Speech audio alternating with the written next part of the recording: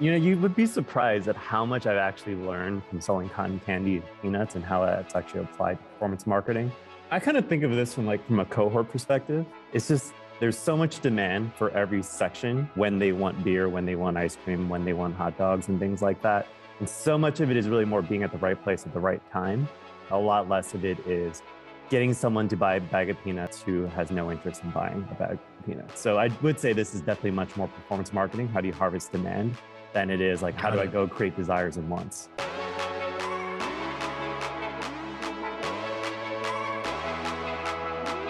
I'm Ben Grenell, part of the early startup team here at Levels. We're building tech that helps people to understand their metabolic health, and this is your front row seat to everything we do. This is a whole new level.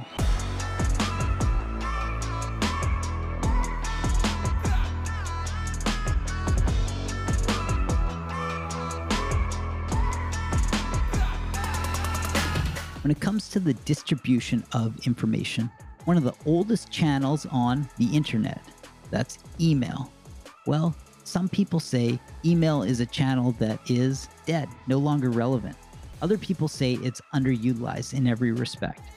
And when it comes to email, well, it's been a very strong tool, a very strong distribution channel for us in being able to spread our information, everything we do from an education and editorial standpoint. And so Will Wong, one of the partners at Andreessen Horowitz, a lead investor in Levels, Will has deep experience when it comes to things like email marketing. Will spent a lot of time throughout his career learning about the strength of email, the ways in which you can use it as a channel to engage people. Sometimes email is thought of as being a distraction, something that's low value. But when done right, email can be a very strong lever in building engagement and an audience that cares about what you're doing. And so JM, Josh Moore, head of global operations, Will Wong, and myself, the three of us sat down and discussed this idea of email marketing. Why is email such a strong channel to consider, and how can companies think about it moving forward? It was a great conversation, and here's where we kick things off.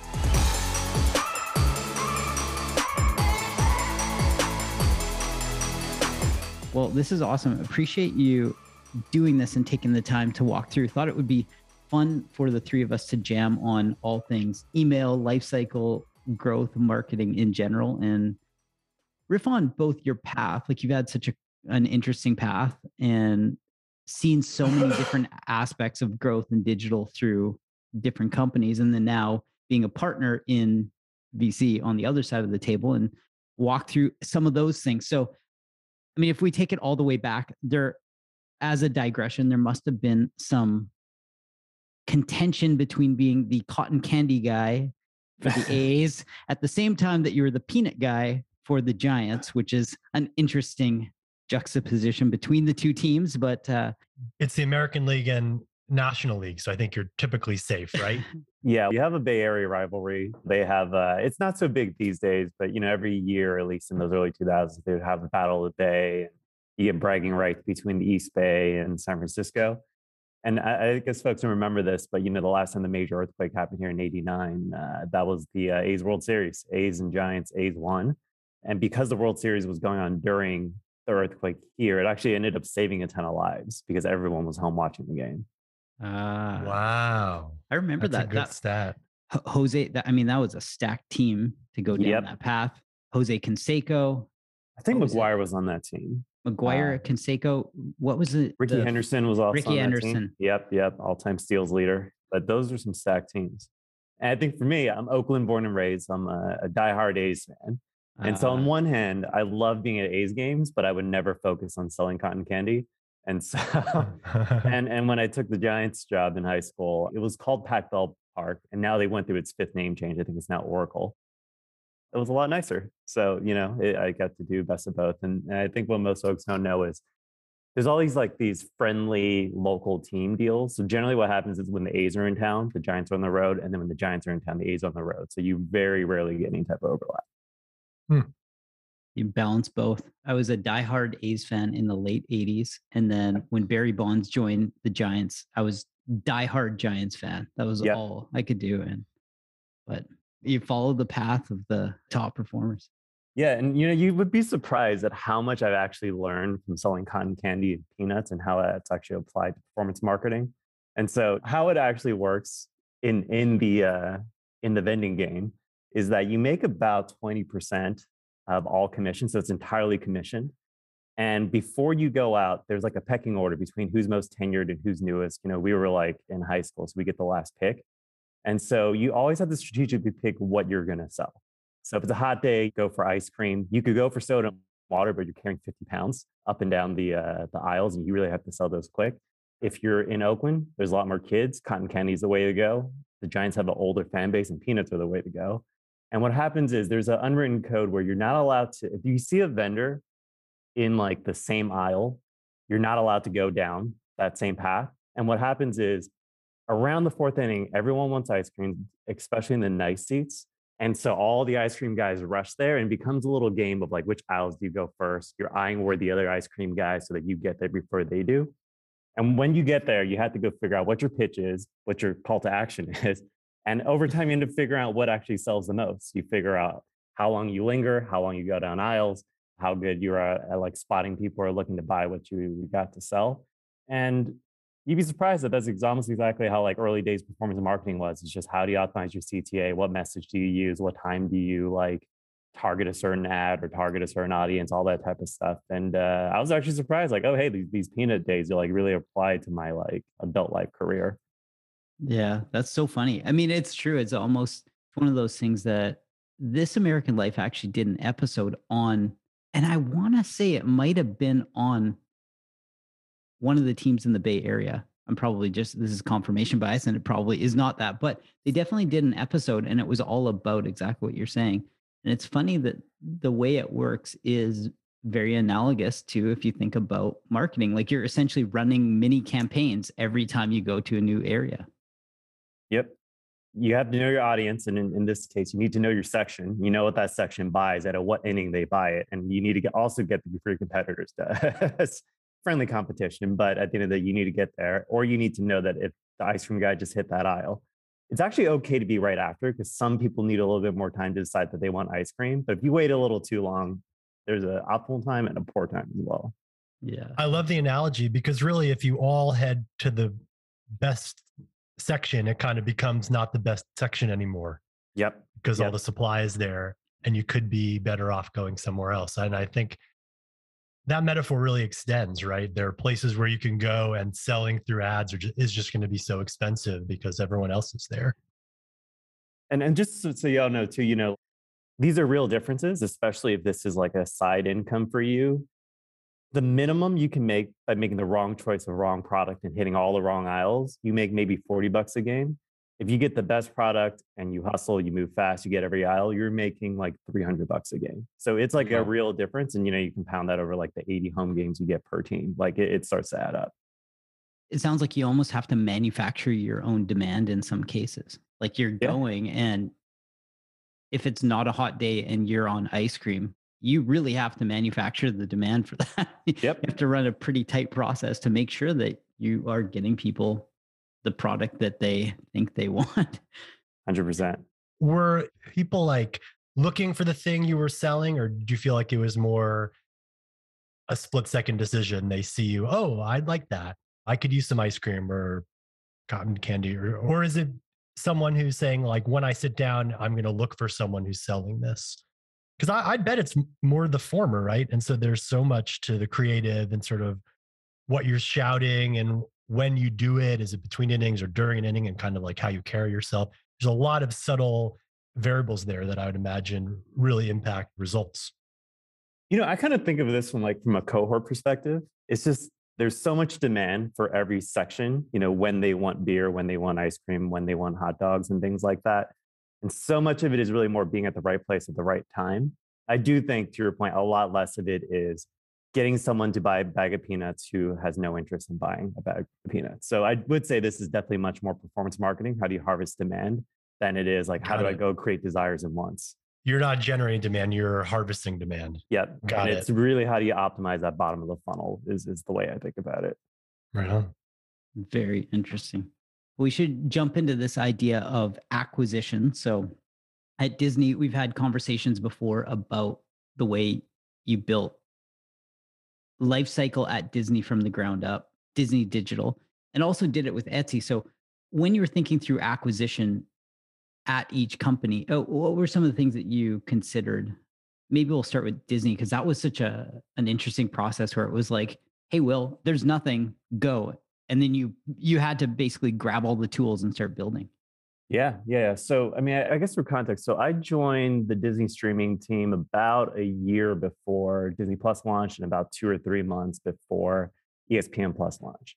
And all the digital products were all launched out of the New York office over in Chelsea Market. And I think at the time, at least for the better part of the year, everyone knew Disney was launching a streaming product. There was no name for it. Folks didn't know how big it was going to be. But for Bob Iger, who was CEO at the time, and Kevin Mayer, who was the chairman of the group and kind of the leading exec spearheading this was the most important thing for the company to focus on. And they made sure that there was essentially infinite resource staff to it. So Disney's a long storied company with a lot of enterprise contracts and deals and like a lot of tools that were already in place. The guidance given to the streaming team was, you don't have to go by any of those. You choose whatever it is you want from a software perspective. You can hire whomever you want. And so when I came into the role, it was basically you can hire up to 25 to 30 people.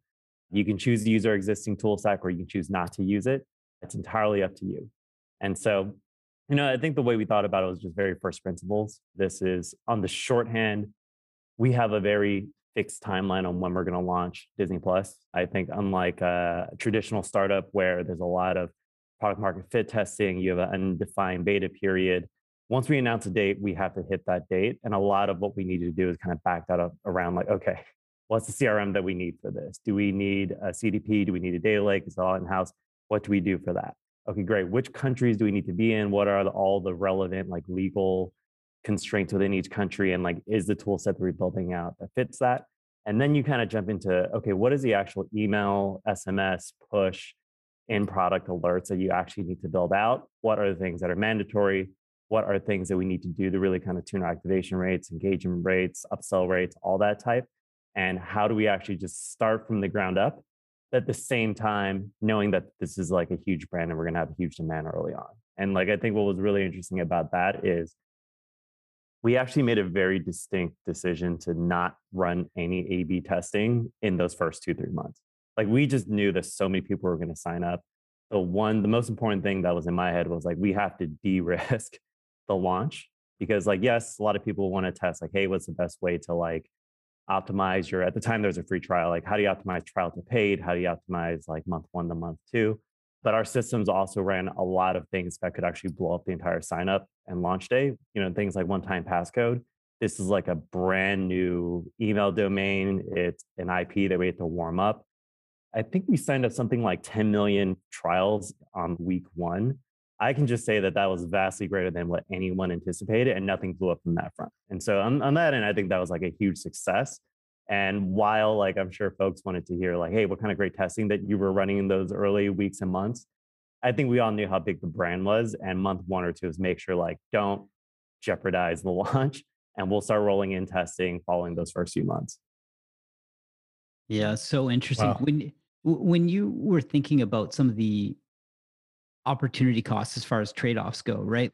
The constraints were that there weren't any constraints. And so you had to be pretty diligent about decision making for things like localization. If you're thinking about countries, you're not just thinking first principles as far as like, what's the stack that we're going to use? It was so wide. And part of that, I think, is the byproduct of Disney being such an established and strong brand. What were some of the things that you thought about as a team when you had to make calculated decisions and strong decisions, but you're also going on limited data and you're making them and moving them forward, moving quickly because you're working towards a date as opposed to arbitrary, like we'll launch eventually. Like, how did you think about that? I think the way that we approached that was that we wanted to prioritize the shell and not exactly what goes in it. So before we launched, because, we had a relationship with Hulu. Hulu was like majority owned by Disney at that point. Now I think it's almost wholly owned or almost wholly owned. We already had a number of streaming comps. And the fact that the company that Disney acquired to do much of the engineering horsepower for Disney Plus was BAMTech, which basically developed like 20 streaming services for like a number of household names, WWE, MLB, F1, all that type of stuff. We already kind of had a general sense of where we thought trial to paid conversion would be and all the M1s, M2s, engagement and retention numbers would be. But because Disney Plus was a brand new product, we would just have no idea where we would need to focus, like which part of that customer life cycle. And so what we knew for sure though was, hey, we needed to build a new user onboarding drip campaign that is both email and push. We knew that if people canceled the trial or they canceled their paid subscription, we would need a service or like targeted messages to bring people back. And so what we instead launched was like these basic campaigns on very basic heuristics based on what we kind of knew typical streamers behavior would be. And like, it was pretty straightforward that we had a pretty good guess as to how many people abandon a trial. Cool. How many subs would that lead to? What is the right messaging that we need to set for that? How many people would like, and we already knew this is pretty normal for all subscription services. You're going to lose a majority of users the first 90 days. The curve will flatten generally anywhere between month 3 and month 9, which is pretty typical. So we wanted to make sure that we had all the messaging set up automated so that the situation we didn't want to be in is wait all the way until month 4 until we had 4 monthly cohorts of data and then realize, oh, hey, this is the month we need to focus on. Great, what do we need? And then that was the time you started building. What we wanted to do is build all of that ahead of time so that when we got to that point, the only thing we need to do is really test messaging, test what the right recommendations were, test what content things or offers that we needed to make at that point so that all the systems were in place as opposed to just waiting for, maybe a better way of saying is to be proactive with what kinds of programs we would need versus being entirely reactive. And so the hard part is, of course, figuring out what the content and what the messages need to be. But we were pretty sure that we needed a user onboarding flow, a re-engagement flow, a win-back flow, and an upsell flow. Very, very cool. Yeah, JM's been doing a lot of deep diving on cohort analysis. Just did one, I guess it was yesterday when dripped it out to the team. But looking at the data that we have now and then thinking about how can we glean insights from that moving forward based on what we have. And so a lot of learnings around there, but there's also so much work to do to get to a point where we have, as we ramp up to lift off, which is something JM's been spearheading. How do we think about all of the flows that we need to build out from an engagement standpoint, from an awareness standpoint, from a conversion standpoint? There's so much work to do. Were there any lessons that you learned through those experiments that you ran early on that yielded something that was surprising to you and maybe like unintuitive?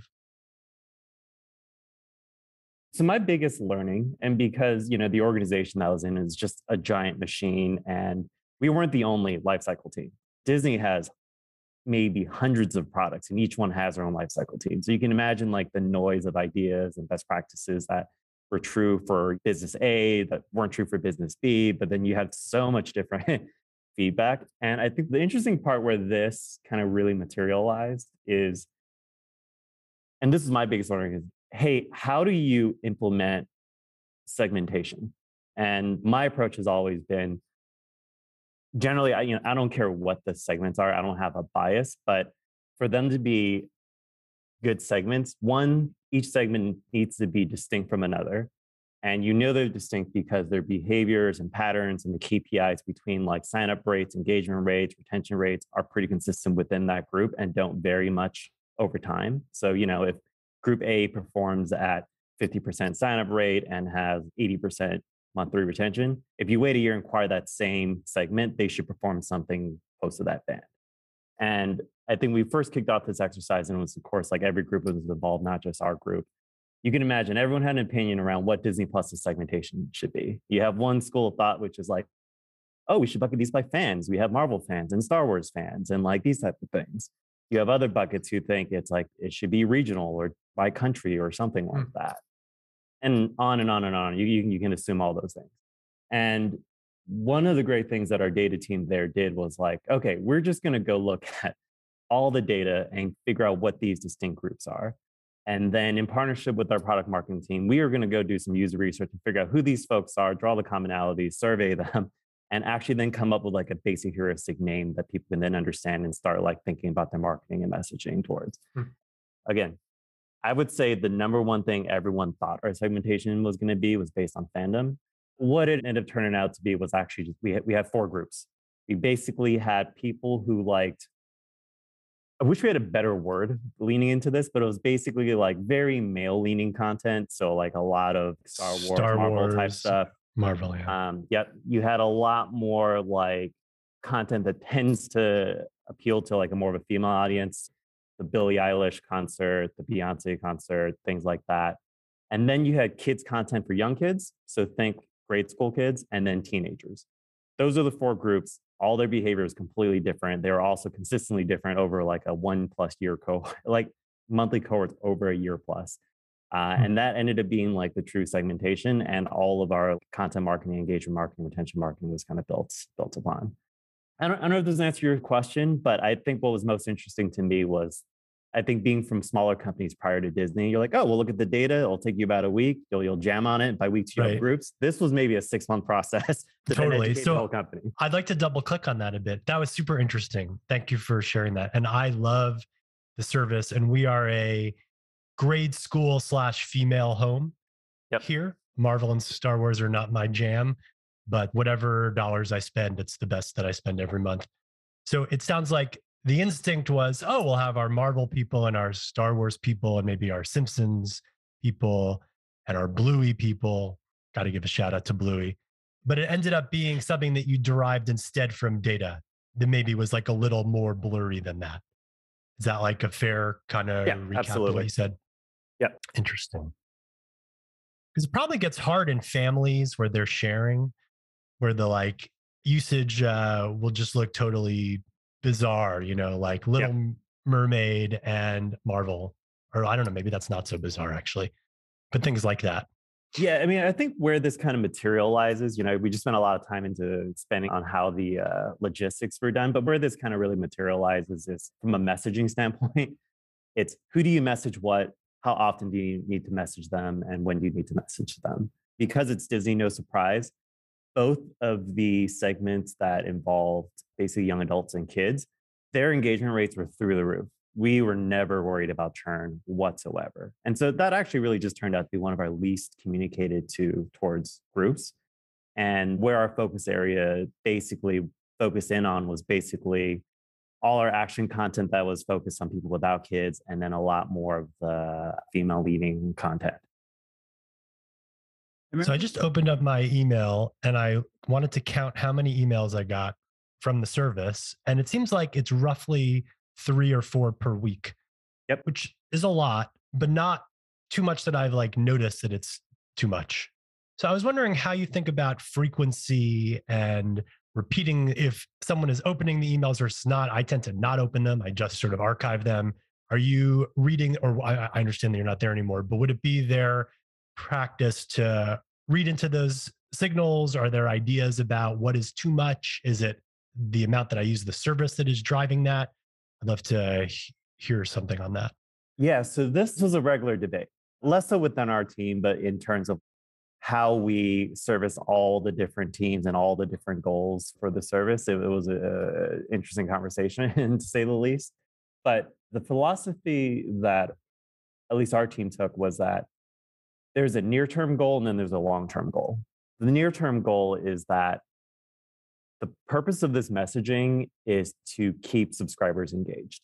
And for us, through a lot of our data analyses, things like that, is for the most part, if folks were at least engaged within a 2-week period, we're in a good spot. This is a monthly service. As long as you watch something once a month, you derive some kind of value from it.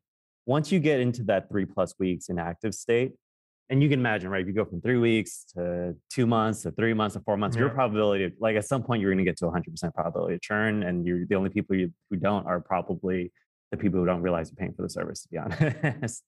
And so the near term was that, how do we keep people from like falling beyond that 3 weeks of inactivity? So there's like a baseline level of content, but a lot of what we ended up doing was that when you get to that point, there becomes a much bigger ratchet of like how much messages you get.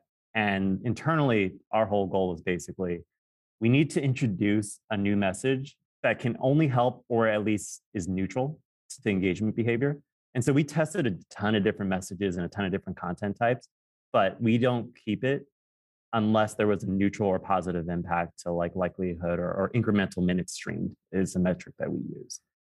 The other part of that around like the long-term consideration, because like the flip side is, well, email's free, so to speak. Why don't you just send it like one a day and dial it down? Is that where the business hasn't evolved yet, but this is my now an outsider hunch, is that the Disney machine is that most people become Disney fans for life.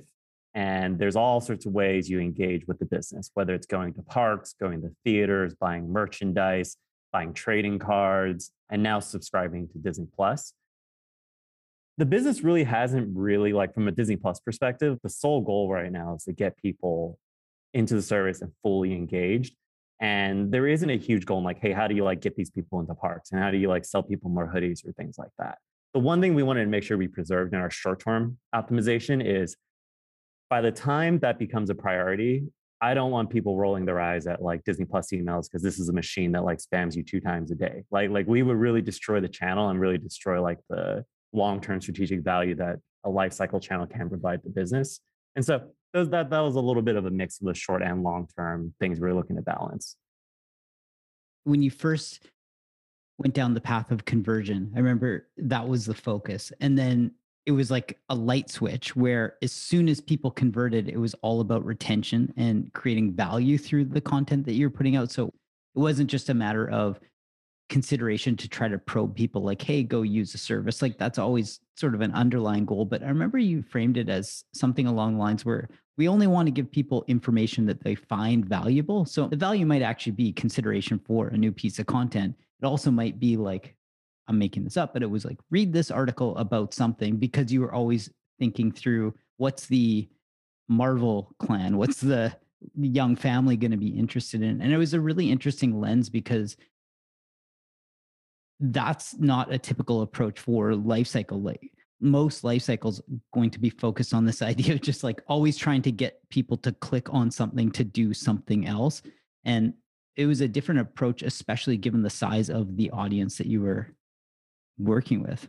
Yeah. So I guess it's funny because one of the big influences on my philosophy going into it actually came from Ben Horowitz and reading his book, I think The Hard Things About Hard Things. And now that I actually work in Andreessen Horowitz, it's kind of like a full circle moment. But I remember a long time ago reading that book. There's a passage in there where I think Ben was sitting on a board meeting and one of the executives at a startup basically like was saying, oh, hey, retention was really bad, but it's because we couldn't get this email campaign out. And I think the feedback was like, the retention isn't bad because you didn't send an email. The retention is bad because your customers didn't like the product. And that really resonated with me. And, you know, it's really easy when your team's responsibility is all communications and to really get lost in just saying like, well, we own emails, push in products, so let's just do more of that. When there is a whole point of like, people don't retain because of this message. But what this message can do is help someone who's on the fence, who's otherwise going to like drift off and maybe use it to bring people back.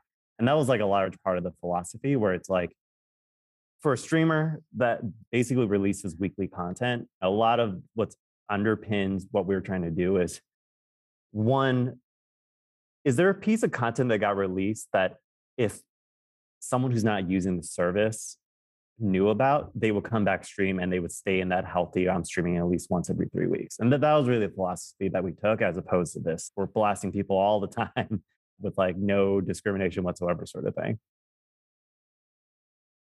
And that's what you do now. The Beatles, I mean, that must have driven a gajillion subscriptions. It was such an amazing, like 8 hours. And Encanto and Hamilton before that. There must be these like big moments where this is something that a very wide audience will enjoy and could be a reason to sign up. I would imagine it's also just like a prompt. Hey, reminder, this movie is on the service. So when you're making the decision of like what to show your kids or what to put on at night, you're like, oh yeah, I saw that email. It makes a ton of sense. But the underlying product is really, really great. And people want it sort of anyway. And so I think what you're saying is you can like tap it in the basket, it's like an alley-oop and you're giving it a little bit of a push, but the underlying want is sort of already there. And I think that's very similar for us too. Folks are into what we're doing because they've read our free content, or they're just kind of aware, they listen to the podcast, they care about it because they're human. And we're just sort of showing them the way in instead of making like a hard pitch. Yeah, I think that's true. I think a way to think about it as well with the content, you brought up mass appeal content. It's, on the lifecycle front, you're really kind of on like the front lines of things. So you will see data and you will be able to interpret the data quicker than you can kind of pass it up the line to the people, the rear general, so to speak. And so from our segmentation very, very early on, we could take a look at our upcoming calendar release. We know like which audience that release is really kind of meant to be. Some things are mass appeal, but a lot of things kind of tend to fall between like at most one of those 4 segments. And there will be times where we'll see like, hey, we have to like ring the bell. There's not a lot of content for this, like people who like female identified leaning content who don't have kids. And there's nothing on the calendar for like 4 or 5 months. And, we could flag that with a lot of folks who handle content. But, the tricky thing about this business is that everything you're watching today was greenlit a year ago, like a year plus ago. So there isn't like this immediate, hey, how do you spin things up? I think maybe after a few months, that message of, hey, how to treat these two, what I would say like greater to be at risk of churn audiences ended up trickling into across the content orgs. And now there's a big focus on like spending more on content, especially for the non-kids content side of things. And so tying that back to what you brought up about like mass appeal, I would say it's not as mass appeal as you think. And there's certainly key subscriber groups that don't always, like the content release doesn't always appeal to. I think that's going to change very, very soon. But also the one big thing is when we launched in the first year, because we signed up so many people, we basically hit our 5-year target number in under a year. Because I think the 5-year target was 60 to 90 million subs over 5 years. And I think we like crossed over 100 by month 11, something like that. Amazing. But the thing, the lifecycle challenge was that the content schedule was built for like a subscriber base of like 30 or 40 million. It's like, oh crap, we got this pull forward. What do we do now? And so we tried our best to repackage existing library content, and a lot of our partners within like the studios tried to pull content from elsewhere to get them onto the service. But a lot of these are things that I think all products, not just Disney, will solve over time, where like core of Disney Plus, what the product is less the tech end, it's really the content and the IP. And the folks who are basically like optimizing the surface area, be it the actual streaming app or like the extension, things like lifecycle, push notifications, is over time that stuff converges. So everyone is looking at the same data. They're all completely aligned. It just takes some time in kind of pulling those things together. So cool to hear it firsthand from behind the scenes, because from the outside, it was such a killer launch. Like it was such a cool thing to watch and to see all the media around it, just following nerdy things like TechCrunch and whatever media sources, to watch this thing come to life. And everyone's like, oh my gosh, like N number of subscribers in a day, a week, whatever it was. And it was very visible. It was very cool to see that come together, and then to hear how you hit these targets so quickly, and then some of the implications of like, we don't have enough content based on the number of, like we do, but we don't have enough content to really sustain the subscriber base. Everything always flexes when you get that type of oscillation. Yeah, or maybe put it in a different way. It's I wouldn't say we can't sustain the audience, but a larger percent of this audience is in this at-risk 3+ weeks of inactivity bucket. If you're not using a monthly service at least once a month, I think that's pretty basic to understand. You're going to be at risk of churning. You're not deriving any value from it. And so there were these lulls, and I don't believe they're there anymore. This is just year one challenges where it's, what do we do about these lulls? The at-risk bucket continues. I wouldn't say continues to grow, but it's large enough where it could be a concern. What's everything we can do from a life cycle perspective to keep these cohorts and these groups engaged with the service? Mm-hmm. One of the thoughts around what you did jumping into performance at Dropbox. So Dropbox launches in 2007. There's this flywheel that is a case study about user referrals and how that led to all of this initial growth.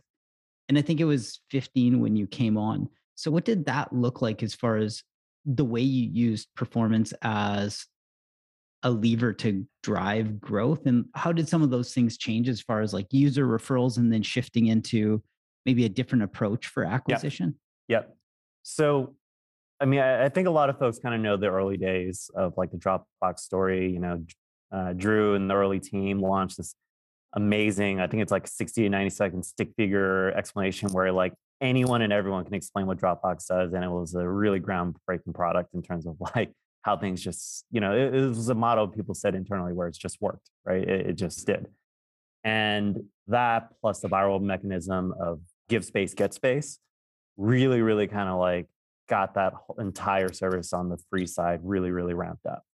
And when I joined around 2015, that was at the same time the launch of Dropbox Business. It was called Dropbox for Teams at that time. I think the story internally was that we're noticing a lot of business using it. The current like SaaS movement wasn't really a movement back then. It's just people just saw so much value. A lot of employees were just like, I'm going to sign up for this. I don't care what IT says. Like they can slap me on the wrist later, sort of thing.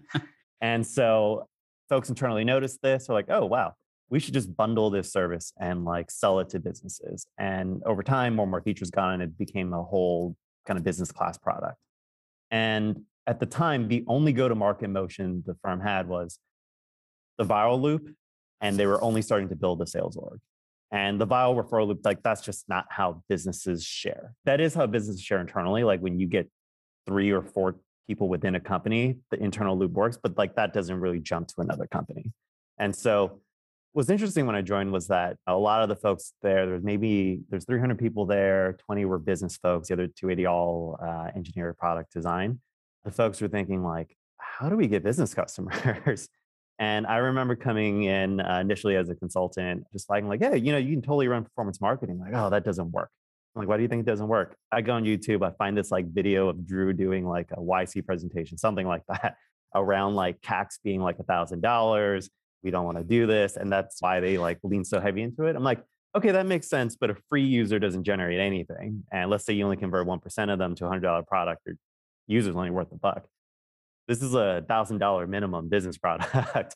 Your whole CAC to LTV ratio is completely different now. We should drop that, I would say, institutional knowledge, which is probably true for the free user and is true for the free user aspect, but all the economics has changed. Let's relaunch performance. Let's test it. Let's see if this works. And that was really just kind of the story of like how performance marketing started. And in my first 3 months, just consulting there, we proved out to be a channel. I think in those first just 6 months alone, performance was somewhere in like 10 to 20% of all signups and like a significant enough number where they're like, okay, here's more budget, go hire a team, go launch out the performance acquisition side of things. And did that lead to Amazing. an enterprise or a B2B approach where you went deeper from the sales perspective because you had the insight as opposed to just saying, because you could run performance and it can be focused on consumer, but the unlock is like, oh my goodness, look, we have businesses that are using it. And then it becomes that play. Was that sort of something that you considered? Well, so my biggest learning there is that performance marketing is just a tactic, but you can't really change what CPMs are, and CPMs or CPCs, whatever metric you want to go with, really affect your CAC. And at the end of the day, everything's guided by your CAC to LTV ratio. Or in a more simpler explanation, you can't overpay for what total revenue your customer is ultimately going to generate for you. You can't sell dollars for dimes. That is not a recipe for success. What was interesting, we were resourced at the time, like it was unclear what our business go-to-market model was, or that we were testing everything. So there was literally 3 different teams. You had a enterprise team, I think it was called Lighthouse at the time, who's focused on selling to the Fortune 500. We want logos, we want case studies, we want to get into the world's biggest companies. You had a mid-market team, which is more your kind of like traditional go get leads, farm these leads from like our existing users. We will run some SDR calls through them, and AE will then talk to them. And then once they sign, we'll move them into a customer success team sort of thing, or account management team. And then you had the third group, which was the self-serve group. And what Dropbox had at the time was something like 200 million free user accounts and free individual paid user accounts. I think it's like well over that now. And we were trying all 3 things. And at least from what I recalled, the Lighthouse enterprise stuff will always make sense because like the logos are important. It helps like give you social proof from like a B2B perspective in terms of like winning new customers. The mid-market front, that model always works, but if you really kind of take a look at what are like average selling prices, at the time it was sub 10K in that space. In my head, it didn't really make a lot of sense to spend like 25 to $50 a lead, spend all the energy to qualify them, have SDR spend multiple calls to make sure that their sales accepted leads and then handing them off to an AE without any upsell product down the road. A service like Salesforce does that, but I think their ASP is like in the hundreds of thousands. And then once you're in, you have 10 other products in the hundreds of thousands that you can cross sell to. And that model I don't think really kind of worked for that type of business. And what's really interesting is as I was testing that self-serve side, that was run by a gentleman named John Carlo, who's awesome, kind of like early days product-led growth person. I think he came over from Atlassian, who kind of knew a lot of like how that stuff was done. His group kind of ended up being kind of the winning formula, which is they were basically doing product-led growth before that term became as popular as it is today. And a lot of it was, how do you basically fish from the existing user base? How do you identify free and individual users within a company? And how do you like get them into like a business plan? Very, very cool. I could listen to those stories all day. How did you think about LTV in those early days, Dropbox, when you don't really have a full lifetime to measure value of? It's interesting. Well, because I've been out of performance marketing for like 5 years now. That was kind of one of my last performance marketing roles before I wanted to branch out into life cycle and the other parts of the funnel, so to speak.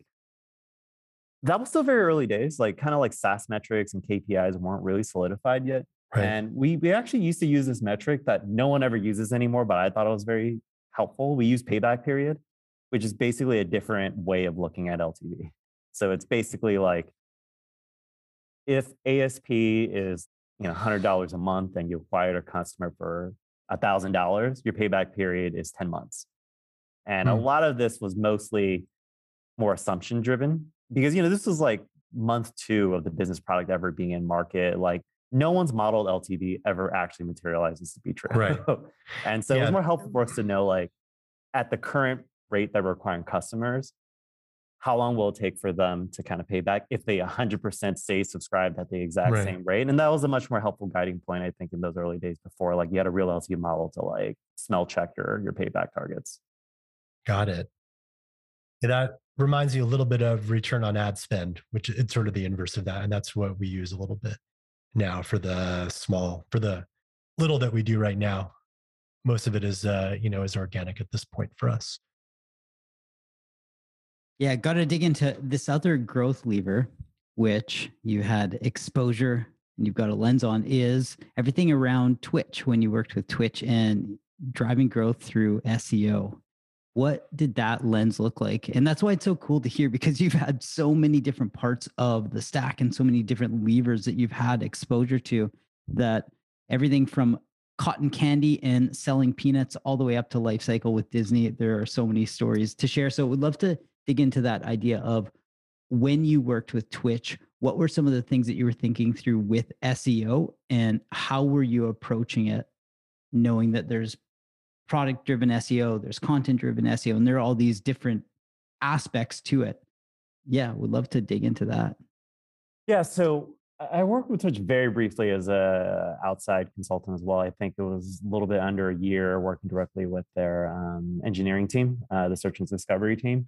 And I think at the time, Twitch had just been acquired by Amazon for under a year. And there's just a lot of opportunity, right? Like Twitch is this amazing platform. They dominate the platform for streamers and all types of gamers. And they've kind of withstood every single competitor, from YouTube gaming to, I think, Microsoft's Mixer for a little bit. And they're still the #1 streaming platform. And I think at the time there was like questions around like, hey, is there stuff we can do in SEO? I went in to basically kind of just do a general audit to see like where things are. And I think the biggest learning here, and there's a lot more folks who kind of done this now or are aware of this now, is the opportunity for them was really more of that. It was an engineering-led org. The streaming service was entirely built on React. The way React works is not good for SEO. And most of what we really identified is that Twitch, if you search any game on Google, whether it's Call of Duty, Warzone, Fortnite, Destiny, whatever it is, there's no reason why Twitch should not be like a top 5 result, much like if you search the company's name, that their Crunchbase appears, their Wikipedia appears, like all below the actual .com of the home. And at the time, I think all of the Twitch pages were sitting like on page 2, page 3. And if anyone is not familiar with SEO, if you're not on page 1, you're not getting any traffic. And then all of the traffic generally goes to top 3. Of the fold on it, yeah. Yes, exactly. And every year there's a new ad that pops up that pushes that fold a little further down. Yeah. But it really is kind of like top half at minimum page 1. And, that was like an interesting experience. And like, I would like roll that up into what I would say is the general balance between like building great product, which Twitch is, but then also not leaving too much growth debt on the table, right? Where like React is absolutely the right technology choice for them, but to make React work for SEO, and the way React kind of works, like I'm not an engineer, so I'm not going to explain this right. If you use a crawler to go to a React-driven website, a crawler which only reads text sees nothing. And so there's a number of things you need to do to serve up the text so that when the Google crawler or another search engine crawler goes to a Twitch page for Warzone, they know that this page is about Warzone. At the time, all they could tell was that, oh, the URL is twitch.tv/Warzone. Maybe it's about Warzone. I don't really know. And by having more content and actual clips show up, the streamer names show up, like all the text around it could only have helped send that signal. And because Twitch was just so popular, these are just one of those opportunities where like, this is like a pure example of let's make this minor change and top 5 is literally in your line of sight. There's no reason why you should not be top 5. Now, my project ended at the recommendation handoff, so I'm not too sure like what ended up getting done and where that netted, but maybe I'm like exaggerating the possibilities of this. But, I think a lot of us as like just seeing casual fans, there's really is no reason why Twitch can't be the Wikipedia version of SEO results for games. Yeah, there's so many opportunities with it because riffing on it, essentially you could have the content that is about the different streamers and that's like its own play, but there's also this other play that seems a little bit growth hacky, but it also would help with things like SEO. And that's if every single stream has an associated transcript with it and you've got this massive body of text, like it's not going to be perfect, given that let's assume that it's not perfectly corrected, just given the scale of content that's getting put out. But having that hosted in some way where that allows the results to come up to the top of fold so much easier, so much faster, because you're not just going, cool, what's that? Like, what's the slug on the end of that thing? You actually have like meaningful content. Where it gets a little bit hacky and scrappy is like, there's going to be a lot, especially with streamers, there's going to be a lot of just sort of filler content that might not actually talk about the thing that they're doing. But yeah, there's so many different avenues that you can go with something like that. Yeah, absolutely. Could we circle back to your time at Oscar? Yeah. So Oscar, for folks who don't know, so like the Affordable Care Act kind of passed kind of in like the tail days of Obama. It did a number of things to basically like give affordable access to health insurance plans to something like the 25% or so, something like that, of basically uninsured Americans at the time. And the biggest challenge with being uninsured was basically healthcare costs are like the leading reason for bankruptcy. And while most people might not need it, it's one of those like low risk, but if you are the unlucky number that RNG of life chooses, it's basically financial catastrophe in many types of ways. So Oscar was one of the companies basically emerged as one of the leading, basically Obamacare-based plans at the time. And my background's mostly been 15 years of growth marketing, but I like to change industries every 2 years. So at that point, I did SaaS, I did e-commerce at eBay, I did mobile gaming at this place called Rumble Games. And I'm like, I want to go do healthcare. Now I'm doing VC, but like I want to do healthcare at the time. And I think a lot of it was really just the mission driven part of it is as like a growth marketer. At this time where I asked myself like, okay, I love the people at Dropbox. I love what the product does, but let's say you do a phenomenal job at growth. What does that actually do? You get more people involved. if you kind of take that to what Oscar's mission was, is like you're giving more access to healthcare and you're mostly just limiting like the negative effects of not being insured in case something happened to you. I'm like, oh, that seems like a very worthy mission. Let me just kind of jump right in. And so I guess what would be interesting to talk about Oscar is, I would say the biggest thing I learned about Oscar is that from a performance marketing and growth marketing standpoint, there's always like a dumb idea at any given moment that people would be like, you're stupid, you're crazy. Why would you do that? That is a phenomenally good idea because everyone thinks it's dumb and it becomes remarkably cheap. I wasn't responsible for this. The company was already doing this when I joined. But when I first moved to New York, they were the only person like plastering subway cars, all Oscar ads, very creative, very funny. Oh yeah. Oh yeah. Yep. And the longest subway car is typically 10 cars. So one car will be all Oscar stuff. And you send any other car, like at the time, it was like basically personal injury lawyer ads and like, you want to try this like clinical trial kind of thing. And like basically it was dirt cheap. Like that's how cheap it was. And the first 2 years of Oscar before I joined, so I take no credit in any of this stuff. The subway ads was their number one sign-up driver. It was very low CACs. You couldn't measure it from a like itemized perspective, but total invested and total people in a sign-up survey that said like, I'm here because of the subway ad was phenomenal. And my biggest takeaway was basically there was something like that every year. So like, don't write something off just because it doesn't make sense in your head or there's no case studies to it. Mm. Those are really good ads. I have a few open now on my desktop and I remember them. I was actually wondering like how regulation would impact what you would do for those ads and really if there was any impact. I believe selling insurance is a regulated activity. So maybe you can chime in on that. This was the most interesting thing because I to that point, I had not thought about it when I joined. It's performance marketing in virtually every other sector.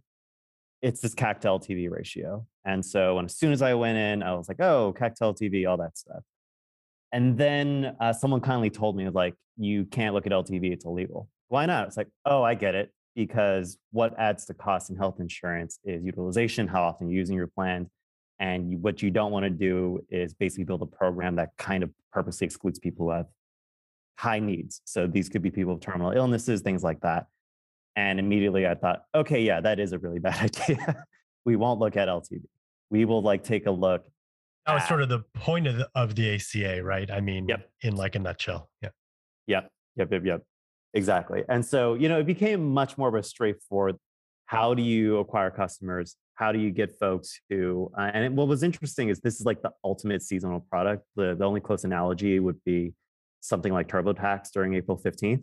It's open enrollment is like a 3-month period, but 90% of people sign up like right before the deadline to pick a plan. And so a lot of it ended up becoming like, how do you load up for that period? Because if you, better words, try to get too cute to stick a landing, if you miss it, there's no way to recoup those potential subs you could have gotten until the next open enrollment period. It's very cool to see the way that out of home was used because a lot of companies shy away from it because of the lack of attribution. But then you see some companies go really deep on it. So Spotify is notorious for having like these massive out of home campaigns where they're plastered, not just in one city, but they're plastered across the entire country, right? And there's still a ton of opportunity with it, but you have to find what that unlock is. And so when thinking through, like when it was done with Oscar, was there a reason why it was so deep in New York, or was it geographically distributed? What did that look like around those decisions? So, I mean, again, I take no credit for any of this. This was kind of done by some like smarter people there before my time. But, what I would say the learning is, this is the hindsight learning, is that was really just unique to the New York market. There were other cities that out of home did decently well, but there was a couple of things that made it particularly strong in New York. Number one, New York is the only, or New York City specifically, is the only major metro area where it's not dominated by one or two health insurer providers. If you look at every other major city, two companies own like 60%, 70%, something like that of all the health insurer market share. Like, in California, it's the Blues, it's Kaiser in certain parts of California, it's Anthem in certain areas. New York's kind of the only area where there is no single dominant player. And then the other thing is that it's also a city where everyone just takes the subway. Everyone sits in the subway. They got nothing to do for 20 minutes. And one of my takeaways from it was that the subway ads actually always worked. And I think it took the fact that no one believed in it where the CPMs actually made sense. You know, the cost of actually getting someone to see a subway ad. Essentially, that's kind of what we saw on Facebook over the past few years, where like there was a period of time, like in the early days of, say, gaming advertising, no one was advertising on Facebook. So like everything you saw on your feed maybe about 8 years ago was all games. A game LTV, like for a casual game, is like under $10. You can't really advertise it anymore because basically like people with LTVs over $100 are advertising. You can kind of price out the people who can only afford to pay $10 a user type of thing. And I would say that was basically what was going on with subways in New York, where a huge part of the population was on it every day. The eyeballs were there, but there was no competition for their eyeballs from a cost perspective because there was no other advertiser in the marketplace. No one was in the aisles selling cotton candy. Yep, that's exactly what it was. Love it.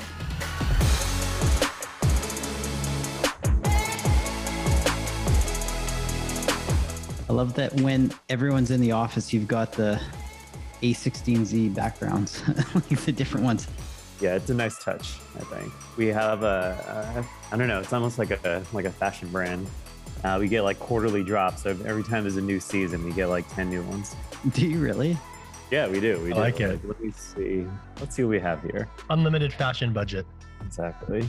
Mark came on our forum last week and he was in like a, I don't know, Dolce and Gabbana. Like it was like pretty dark. And it was definitely fashion, very fashion driven. It's funny that that's sort of the brand. That's amazing.